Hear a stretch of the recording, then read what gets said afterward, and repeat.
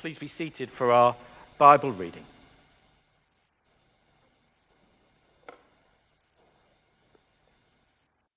The first reading is taken from Psalm 42, Longing for God and His Help in Distress. As a deer longs for flowing streams, so my soul longs for you, O God. My soul thirsts for God, for the living God. When shall I come and behold the face of God? My tears have been my food day and night, while people say to me continually, "Where is your God?" These things I remember as I pour out my soul. How I went with the throng and led them in procession to the house of God, with glad shouts and songs of thanksgiving, a multitude keeping festival. Why are you cast down, O my soul? Why are you disquieted within me? Hope in God, for I shall again praise him, my help and my God. My soul is cast down within me, therefore I remember you from the land of Jordan and of Hermon, from Mount Mizar. Deep calls to deep at the thunder of your cataracts. All your waves and your billows have gone over me. By day the Lord commands his steadfast love, and at nights his song is with me, a prayer to the God of my life. I say to God, my rock, why have you forgotten me? Why must I walk about mournfully because the enemy oppresses me? As with the deadly wound in my body, my adversaries taunt me, while they say to me continually, "Where is your God?" Why are you cast down, O my soul, and why are you disquieted within me? Hope in God, for I shall again praise him, my help and my God. Continuing on Psalm 43, prayer to God in time of trouble. Vindicate me, O God, and defend my cause against an ungodly people. For those who are deceitful and unjust, deliver me. For you are the God in whom I take refuge. Why have you cast me off? Why must I walk about mournfully because of the oppression of the enemy? O send out your light and your truth. Let them lead me. Let them bring me to your holy hill and to your dwelling. Then I will go to the altar of God, to God my exceeding joy, and I will praise you with the harp, O God, my God. Why are you cast down, O my soul, and why are you disquieted within me? Hope in God, for I shall again praise him, my help and my God. These are the words of the Lord. Thanks be to God.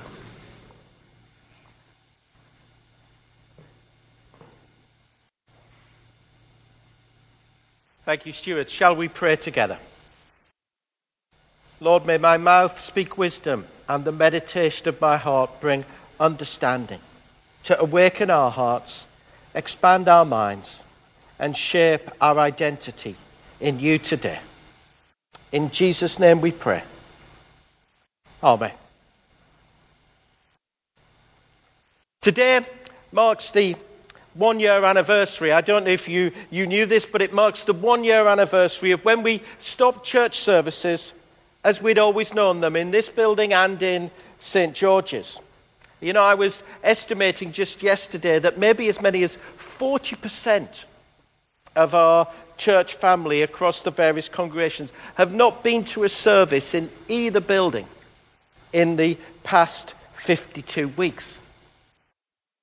Now, while we may feel a brighter day is arriving, and of course, as we've also been able to meet online through that time and back in buildings on occasions, although with restrictions, and of course, as a church, we never close because a church is defined by its people, not its building.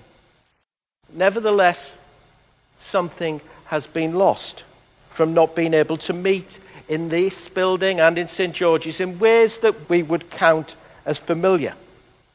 I don't know what that loss might be for you, but I'm sure you can complete the sentence to your own sense of loss. Maybe it's the fact, as someone was saying to me this morning, not being able to sing. Maybe it's missing part of the church community aspect. Maybe it's that loss of touch. Maybe it's not being able to have communion in both elements. Maybe it's not seeing someone here. Maybe it's being unable to come and feel God's presence in these buildings. And of course, this sense of loss isn't just isolated to church life, but all walks of life. If you remember 2 weeks ago, I gave that long list that I'm not going to repeat this morning. We've all experienced many kinds of loss over these past 12 months. And this is what my years as a priest have taught me, that we need to process. We need to articulate those feelings of loss. It's why, therefore, it's important and necessary to mark the passing of this Sunday throughout our services. You see, none of us ever imagined in our lifetimes this past year. In fact, if I'm honest, when I left this building in St. George's on Sunday the 8th of March, I left them with the assumption that the following Sunday would occur as it always had. And then the world changed, didn't it? And kind of overnight, everything changed. And we have been ever since, or have not been, adapting. So to help us mark this occasion and give us a voice and vocabulary to process our loss, we're exploring through this season of Lent 4 Psalms of Lament. Remember, this Old Testament book of Psalms is rich in wisdom. It's one Jesus knew very well. You know, if we read the Gospels of Jesus' life, we'll find that there's only one other book in the Old Testament that Jesus quoted from more often. Therefore, from listening to God's whispers and discerning his footprints, we've been led on this occasion to Psalm 42. And 43 on this 1-year anniversary. Actually, there are 2 psalms, but they're often classed by most people, certainly by the original Jewish people, as one psalm. So let me just try and paint the picture facing this psalmist this morning, and perhaps see if it resonates in any way with some of our experiences of this past year. You see, before us we see a man who's lamenting because he's prevented from coming together with others and worship God in his familiar place, which for him was the temple. Sound familiar right as we begin? We know this psalmist is a Korahite. In other words, that meant that he's a descendant from the family of Korah, who were a Levitical family who worked under King David. In other words, that whole family would have worked in the temple.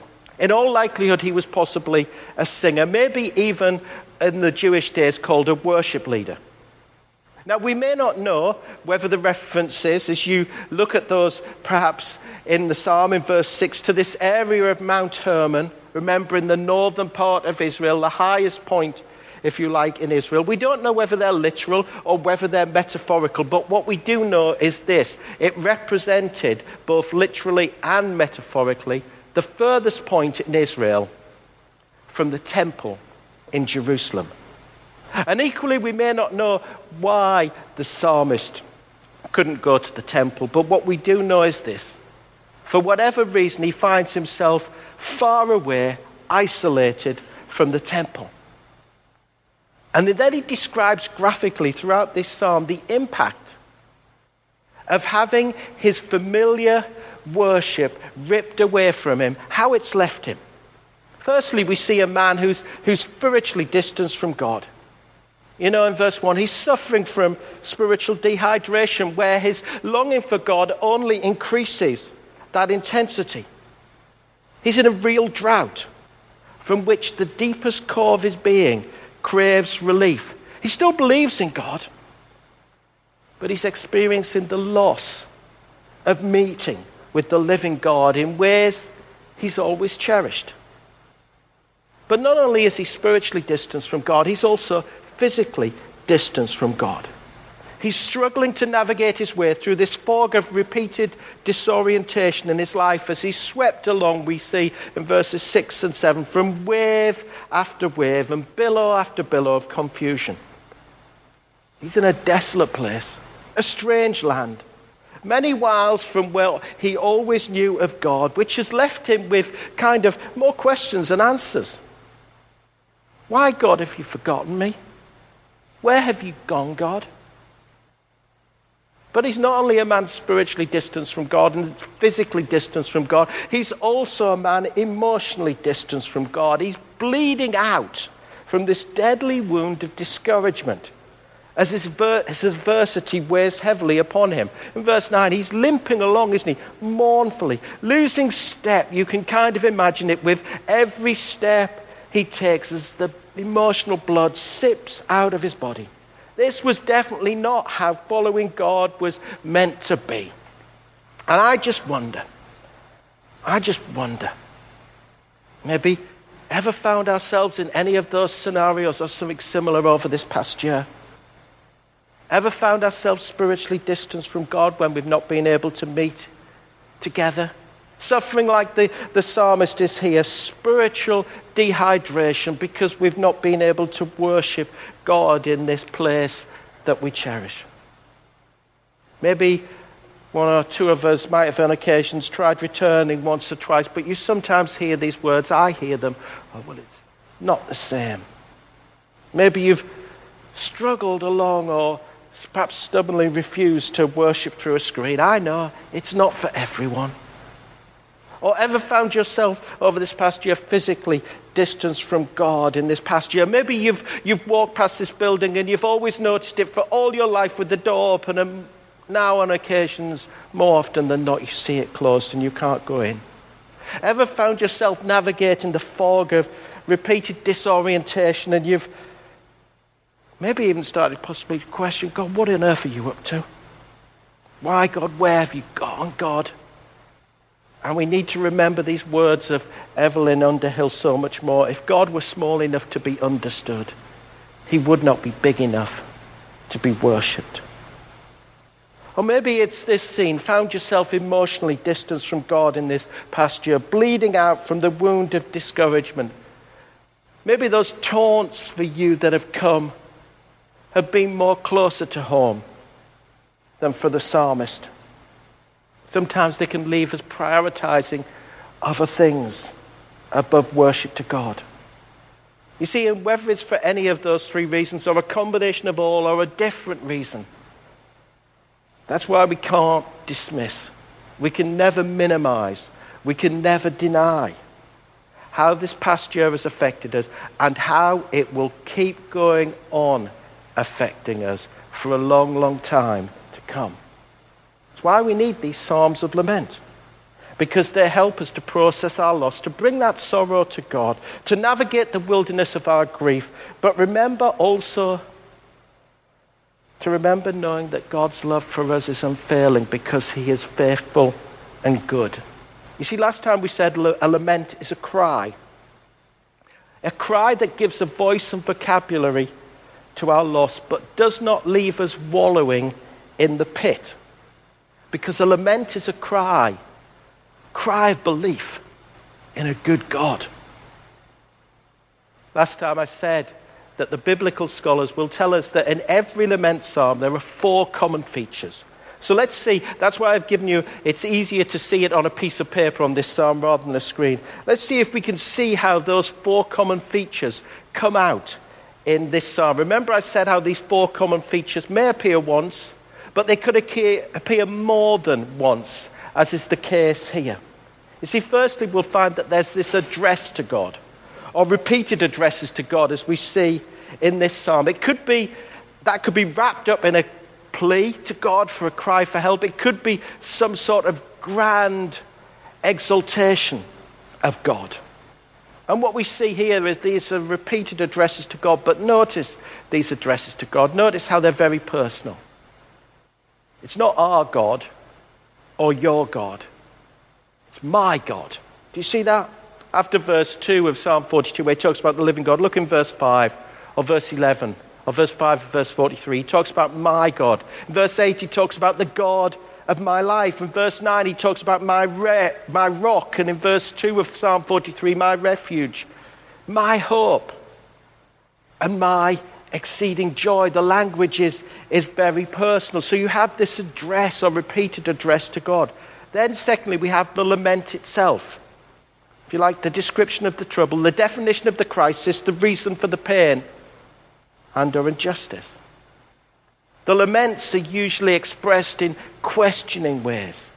They begin with words like why, or how, or where, how long, O God? Or almost like as we see here, if you love me, God, why is this happening?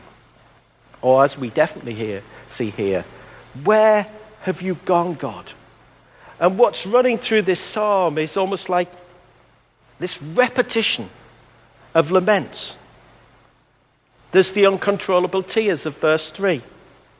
My tears have been my food day and night, while people say to me continually, where is your God? There's the unstoppable waves of emotion in verse 7, isn't there? Deep calls to deep at the thunder of your cataracts. All your waves and your billows have gone over me.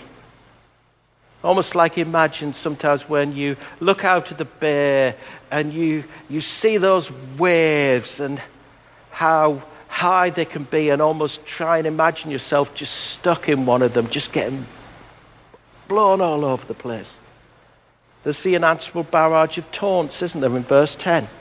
So with a deadly wound in my bodies, my adversaries taunt me, while they say to me continually, where is your God? And then into verse 2 of Psalm 43, there's the seeming absence of God. For you are the God in whom I take refuge. Why have you cast me off? Why must I walk about mournfully because of the oppression of my enemy? There's the address to God, there's the lament. And thirdly, there's this urgent request to God for help. This is the plea, if you like. This is the petition. This is the prayer. Hear my prayer, God. Help me, God. It kind of is the part of the psalm that asks God to intervene, to ask God to work based upon his character. And in this psalm, what we see is that the main petition actually comes at the beginning of Psalm 43. In verse 1, vindicate me, O God, and defend my cause, but especially in verse 3. Oh, send out your light and your truth. Let them lead me. And then the final part of this psalm, remember, is this statement of confidence that despite the lamenting, despite the request for help, there's the confidence that God will act. It's a statement of trust in God, a statement of hope in God, and or a statement of praise in God. Often you'll see all three as we see here. And you may have noticed as Stuart read it, and you may see it now, how Psalm 42 and verse 5, how it's repeated in verse 11 and in verse 5 of Psalm 43. I don't know if you picked that out. It's exactly the same words. You know, when we think about maybe when we might have sung a hymn or a song and there's a chorus, think of it in that way at the end of each verse. It actually begins with another lament if you look at it, but it then contains the movement through the psalm, with him almost arguing with himself that, and from his questioning and from his despair, it leads him to hope and a renewed orientation in God. You know, the first half is full of questions, isn't it? Because of the circumstances. Why are you cast down, O my soul? And why are you disquieted within me? Yet in the second half, he's sure of only one thing: God. Hope in God. For I shall again praise him, my help and my God. In other words, despite his circumstances and in spite of his difficulties, still I will hope, expressed in this longing of praise for God and for him to work. But back to the importance of marking today in closing. You see, you may have noticed one more thing in this psalm: how it was the psalmist's own act of remembrance, even amidst his present difficulties, which strengthened him. You know, in verse 4, the psalmist remembers knowing the presence of God in worship. And we read, "These things I remember as I pour out my soul." And then in verse 6, this act of remembering secondly turns his thoughts to remembering not as such worshipping with people, but remembering God himself, the living God. "My soul is cast down within me, therefore I remember you." What does it mean to remember in this way from the scriptures? What does it mean to remember God in this way? See, I've done a little bit of homework for you this morning. It's actually very important. And it's another reason why we can't let the date pass. You see, in the Old Testament, there are more than 350 occasions. That's a lot of occasions when the word remember is used. 40 of them are in the Psalms. Those numbers double if we add words like do not forget or keep to mind. And it reminds us, therefore, that to remember has a twofold context here.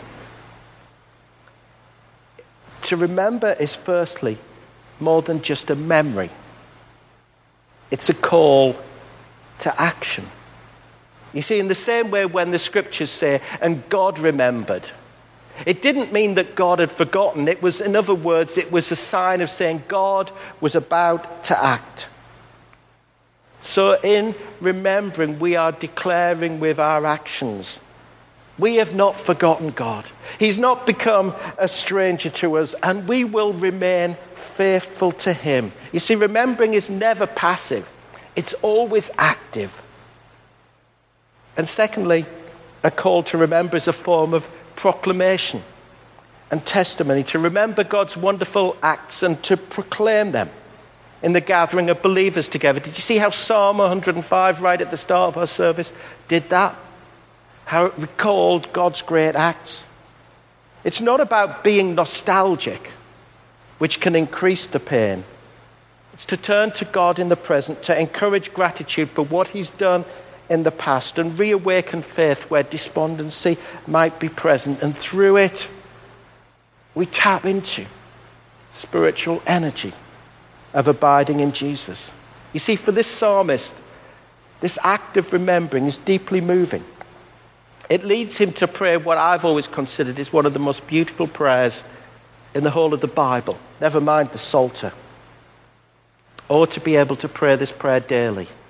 By day the Lord commands his steadfast love, and at night his song is within me. A prayer to the God of my life. It expresses what it means to pray. To be with Jesus in an ongoing, daily, never-ending living relationship with the living God who's real to me and gives me life. As Paul will remind us in the New Testament book of Romans, we too are transformed through acts of memory, through feeding our thoughts, through remembering because they renew our minds. As the psalmist says, I will act and turn from my old thoughts and keep remembering you, God. I'll keep feeding my mind on your divine truth. I'll keep dwelling on the promises of God and your great works. I'll keep recalling your endless mercies and your unchanging love. Turning our eyes upon Jesus, because ultimately everyone's longing for God is met through Jesus Christ. For he's God in human form. It's only Jesus who satisfies the deepest longings we all have for God. That's one of the most tragic things about being an atheist. Even the atheists will admit to having this longing for God, and yet they talk of this barrenness, of not being able to find him. Have you ever read any Bertrand Russell? We remember and declare it was Jesus, wasn't it? Who in the great Easter story, if you like, you could take parts of this psalm and just imagine Jesus in it, who in his own soul was downcast in the Garden of Gethsemane, and who suffered the disorientation of being abandoned and separated from God. Why, God, where have you gone, God? On the cross as he bore the sins of the world, my sin and your sin. But we also proclaim through Jesus' death how God raised him back to life to inaugurate the great Christian hope of the resurrection. And we feed on these memories, and they bring us hope. As the psalmist would say once more, hope in God, for I shall again praise him, my help and my God. In the name of the Father, and of the Son, and of the Holy Spirit. Amen.